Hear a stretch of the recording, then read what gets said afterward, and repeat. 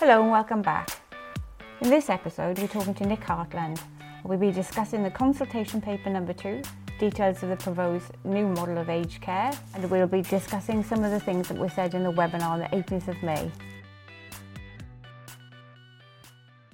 So thank you very much for the invite, Lisa. I'm Nick Hartland. I work in the Department of Health in Canberra, and I look after a division that's called the Home and Residential Division. So it's a division that basically funds providers to do stuff across CHSP, home care packages and residential aged care.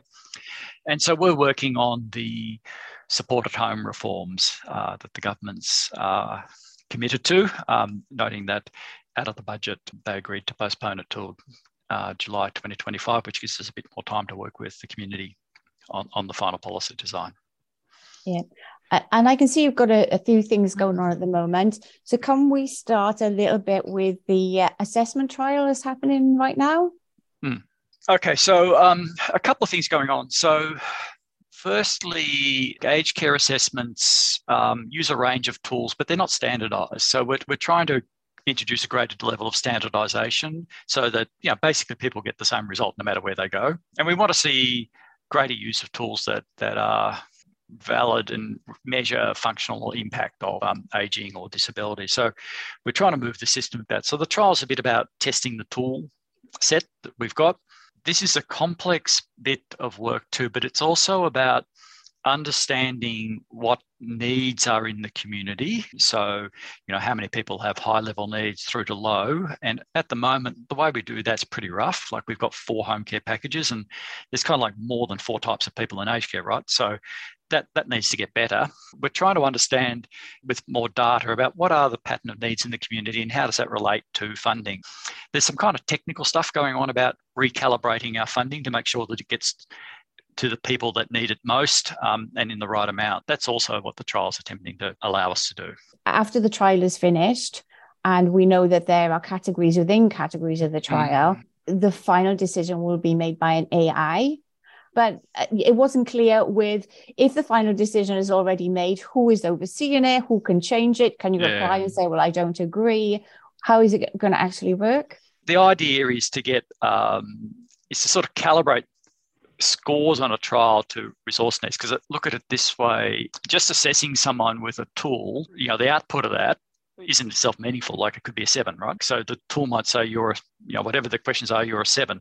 Now that doesn't really mean anything in and of itself. So you have to kind of relate, what do those tools mean to actual need? And so that's what people are talking when they talk about logarithms and AIs and all that stuff. It's really just saying, when we look across all the tools we've applied and the different scores, how does that add up to relating someone to a service need? It's a bit easy to kind of overrate that. I mean, we're really just trying to find a structured way of relating what the assessment was to funding needs. So I think that's probably a better way of describing it. Because they also said you're going to commission experts to review classification. Those were the words. Right. Are they medical experts or? Yes, so people that have a professional qualification that would enable them to understand someone's kind of clinical and service need, just to make sure that what we think the service offer is kind of passes muster, if you like, is validated. Is that ongoing or is that before it all comes live? At the moment, the scope is before it comes live. I think, a bit like ANAC, if this system is adopted and runs, yes, you would want to review it every so often too. We would have to work with our colleagues in the Health and Aged Care Pricing Authority to understand who's best placed to do it. I mean, in relation to ANAC, that's one of their functions. It may or may not be something they wish to do in home care because it works a bit differently. No matter what happens, it'll be important that these categories are reviewed. That's one of the problems we've got, I guess, in the home care system in particular. Like we first had 4 categories 2013 or whenever we started introducing system. It's 10 years later and we really haven't reviewed them. And you can tell from the amount of unspent funds that we've got in the system that they're not really very tightly related to what people actually need. So I can see in the budget that there's 15.7 million over 2 years for the comprehensive assessment system. And I was wondering whether there would be a further trial or whether there would be like oversight by the experts all the time. Where that money will go. Yeah, well, the 15.7 is for the move from 3 assessment organisations to having a better integrated workforce. But yes, like if we start a system like Support at Home that uses funding categories more rigorously, then yes, you need to review them regularly. That's absolutely right. Yeah. Because there was also mentioned that there was going to be a cost and price study. The consultation paper, the latest one, doesn't really mention much about funding, which really is the bottom line for everything, isn't it? Yep. Well, yes. So, what we've been talking about the categories, I mean, that's sort of like the consumer-facing aspect of funding, like what do you get? In relation to providers, like what do they get when they deliver a service? We've asked the Independent Health and Aged Care Pricing Authority to look at that issue. So there's a fair bit of diversity in home care packages around the prices that are providers charge for services, and that's become controversial amongst the kind of consumer community, if you like. And like when you think about CHSP, we know that the prices we pay for our contracts vary quite widely, and they're historic. We think they also need to be reviewed, that should be proper arm's length from government, by a body that's actually got expertise in understanding the cost of delivering services. So that's why HACPA have been commissioned to do that work. Actually the provider community that has most to gain from some of these reforms is actually the CHSP community, because many providers have been on really strange pricing arrangements because of the historic nature of their grants. So I know there's a lot of uncertainty in the CHSP community about the reforms and a shift away from grants or a total reliance on grants anyway. But there's sort of like a lot of upside as well to the reforms for that group of providers.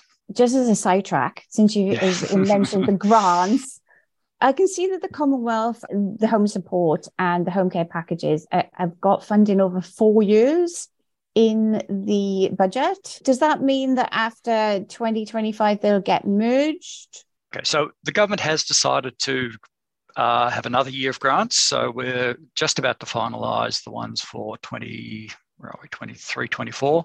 And so then quickly after that we'll be in around for 24, 25. When we get to the end of that, I mean, the government still has to make a decision exactly how it wants to integrate the Commonwealth, the home support program. I mean, it hasn't definitively decided how to do that, whether there needs to be more rollover. So that will need to be worked through. The fact that they've given the grants for another year doesn't mean that the funding for that group of providers ends. It's just not been committed to be funded through a grant process. And we need to work through how that all works. I hope that's sort of a bit of a circuitous answer, but I hope it's kind of reasonably clear. When again, there's lots of people in the mix providing services, especially in a CHSP environment.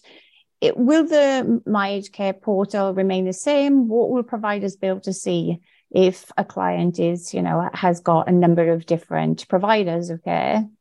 Yeah, the portal will need to change quite radically. Yeah, I mean, it will depend on how the multiple provider issue works through. We're still trying to land that. End up being a bit more complex than we thought. But yeah, the portal will need to change, and the information providers see about the client and how they connect to clients is going to need to change. Yeah. I'd like to also ask about the Fair Work pay increases, because on the webinar yesterday, they said to look up for the grants. They're going to open in July sometime, but they're not going to be available for those who are already paying above the 15% wage increase. But in an equitable way, if you are already paying above that 15% because you want to encourage workers to come to your place to work, do you really think that's fair? Well, the government's committed to meet the actual costs of the Fair Work Commission for CHSP. The other funding arrangements work a bit, and because we've got grants, we can target that. The other funding arrangements for the subsidy models in ANAC or home care packages work a bit differently, and we've wanted to use mainstream mechanisms, so they panned out a bit differently. Like the Fair Work Commission was a pretty big bill for the government. It took a lot of work from our minister and some of my colleagues to get agreement to that amount of money. There were some decisions made about how to target money effectively to the actual impact of the Fair Work Commission, so it wasn't an occasion for a general round of price increases, unfortunately. Yeah. They also said that there was going to be a study, and I was looking for the funding for it, around standards. So they were going to have a group of 40 providers have a pilot program on the new standards. I think that's out of my area. So this is the quality standards, is it? Yeah, no, Oh, so okay. I'm not across that in detail. You need to touch base with Josh Malton, or you did that, All yeah. right. If we can talk about just for a minute, if you're in a trust program and you're doing low level maintenance, domestic services, etc., that you're only going to be maybe level 1, 2, and 3.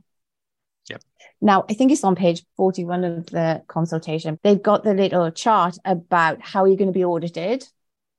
And it says that if you're providing level 1 to 3, it's a digital declaration.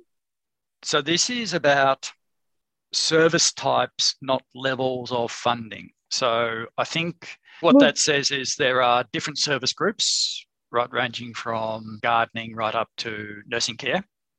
We think that having one standard approach that fits is too lax for nursing care or too hard for gardening. So if you try to apply them. So we're trying to look for a more proportionate approach for standards.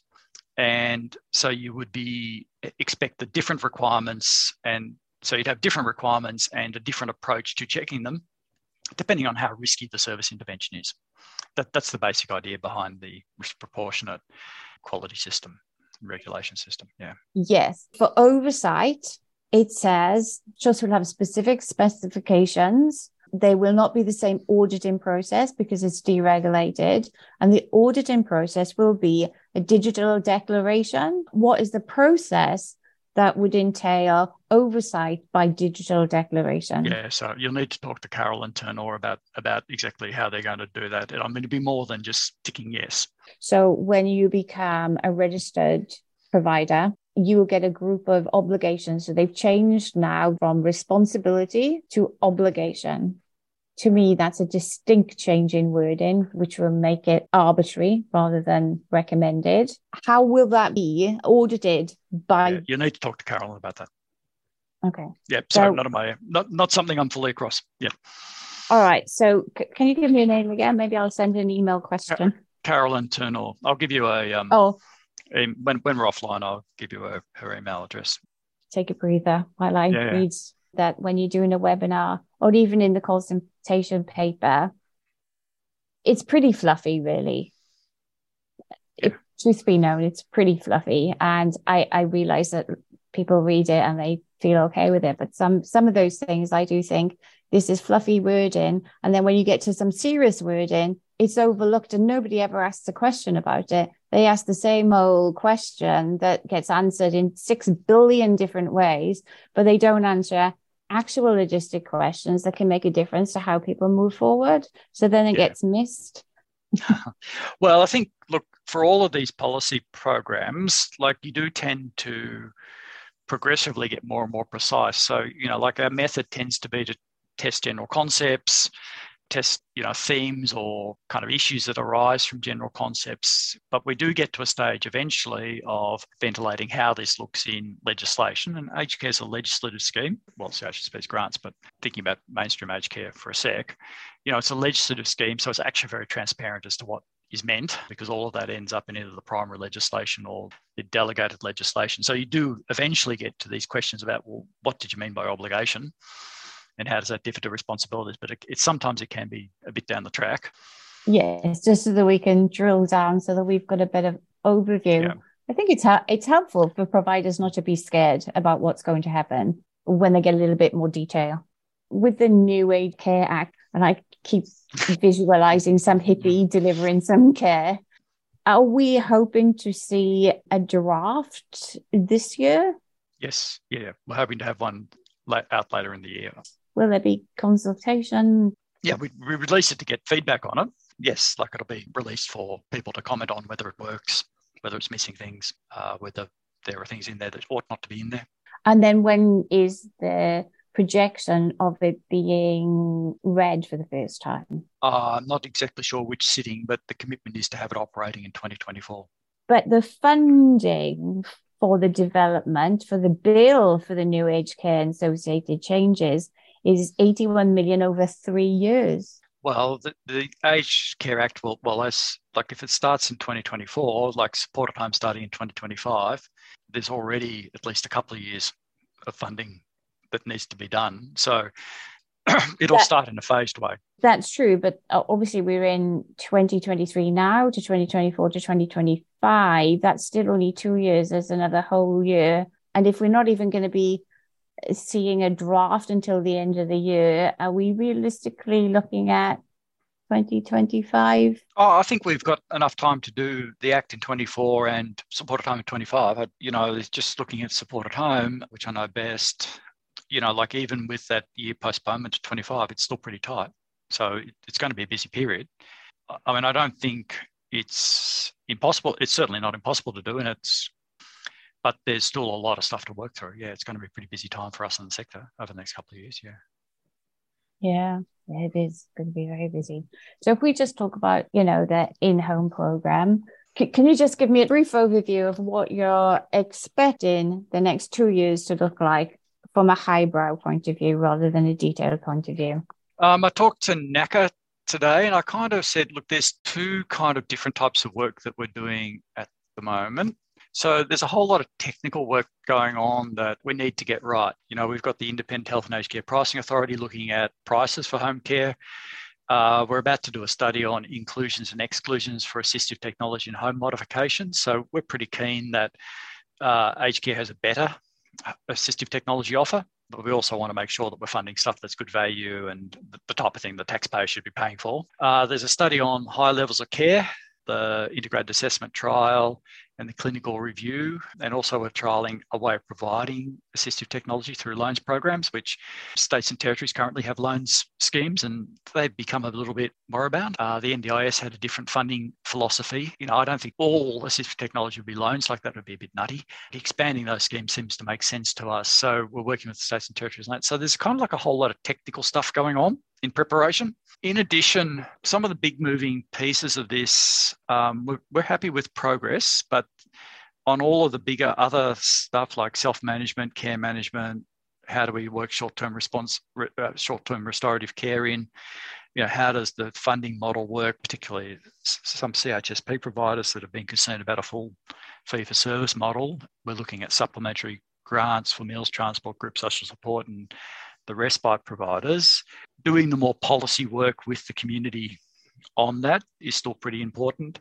So we need to work through that. So look, I think if you're looking at 12 months, there's kind of like working with the community on those issues, working with, experts on those other technical issues. I mean, that's what the next 12 months or so will look like, 9 to 12 months. And then after that, we'll sort of be final decisions in the implementation mode. So we'd have about a year run up of how do we get CHSP providers in, comfortable so they can get the right funding and deliver their services. You mentioned the loans program. Lots of the states have got their own loans program. And in the webinar yesterday, they did seem to intimate that we wouldn't be scrapping them all and getting a new one. We would be working with the ones that they have. Again, I can see there has been a budget for that. So how will the budget be given out if everybody has their own state loans program? Will all the programs remain different? Will they be standardized? So we'll work with our state colleagues to figure out how to expand their schemes within their state. And that'll involve some standardization as to what Commonwealth money can be used to support loans from. So there'll be a degree of standardization, but we'll work through states and territories as delivery partners. So it's not necessarily say that, we're going to split that, or was it 10 million? And we split that evenly between all the states and then they've got to get everything going. Or will there be more for one state if it's rubbish? If their system's rubbish, will they get more money? Well, at the moment, we're only trialling the arrangement. So how we actually flow that through to the states. Like I think eventually we would want a national price for a wheelchair. And if you need more wheelchairs in New South Wales, then you get more of the same price. But we're just at the stage of trialling how we would expand it, but not at the stage of thinking how do we ensure the funding kind of matches consumer need. Were you happy with the way that this second consultation paper came out? And have you had any feedback on it yet? I think the stuff that we came back with was still concern about the need to finalise prices, and providers are still working through how the funding arrangements would work. So there's still ongoing discussion about the mix of activity-based funding and grants and how that all works. So, that was the major kind of takeout that I had from the discussion paper. I think we've got a firm enough basis to say, okay, we've got a model that broadly we think can work, and what we need to do now is sort of divide up the work and really dive into detail about how do we actually make this happen. Like it would have been very tight to have done it by July 2024, but with a July 2025 start date, we're feeling pretty confident that we can get a new program up. Can I just ask about how the funding will work? Potentially we're going for 3 monthly blocks of funding that are not carried over. You've been assessed, you've got your funding, but you have an episode of something happening. So say, for example, you've got your funding and it's normally for gardening and it's for domestic assistance, but actually you fall over and break your hip. Yep. So you need the hospital. What flexibility is in that funding? Because it might be you need nursing care for just 1 month within that 3 month period. Is there flexibility to change around the funding for that kind of thing? So I think there's three. So this is one of the things we need to keep working. So there's sort of three elements of the model that would allow you to deal with flexibility. So the first is, as you just said, that if someone has an incident, well, they might need less of one service and more of another. So you could shuffle the services within the same amount of funds to deal with it. We have been looking at a proposal where providers would have a pool of funds that could be used flexibly to deal with that. That was in the discussion paper. That's still being looked at. There were some actual voices from the consumer community about whether that was what they wanted to see in the model. So we need to work through that.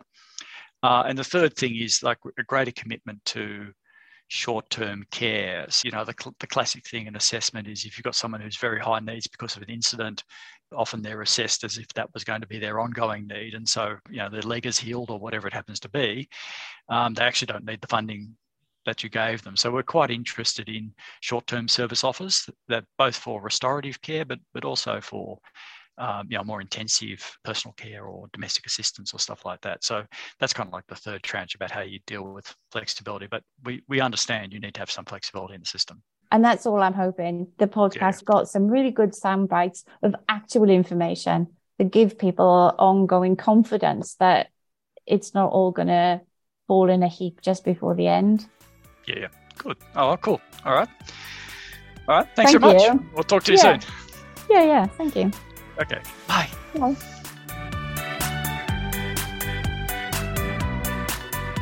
We can agree it's not equitable, but it's not going to happen. Oh, I don't think I'm going to agree with you. It's not equitable. Sorry. But I'm happy to hear your views.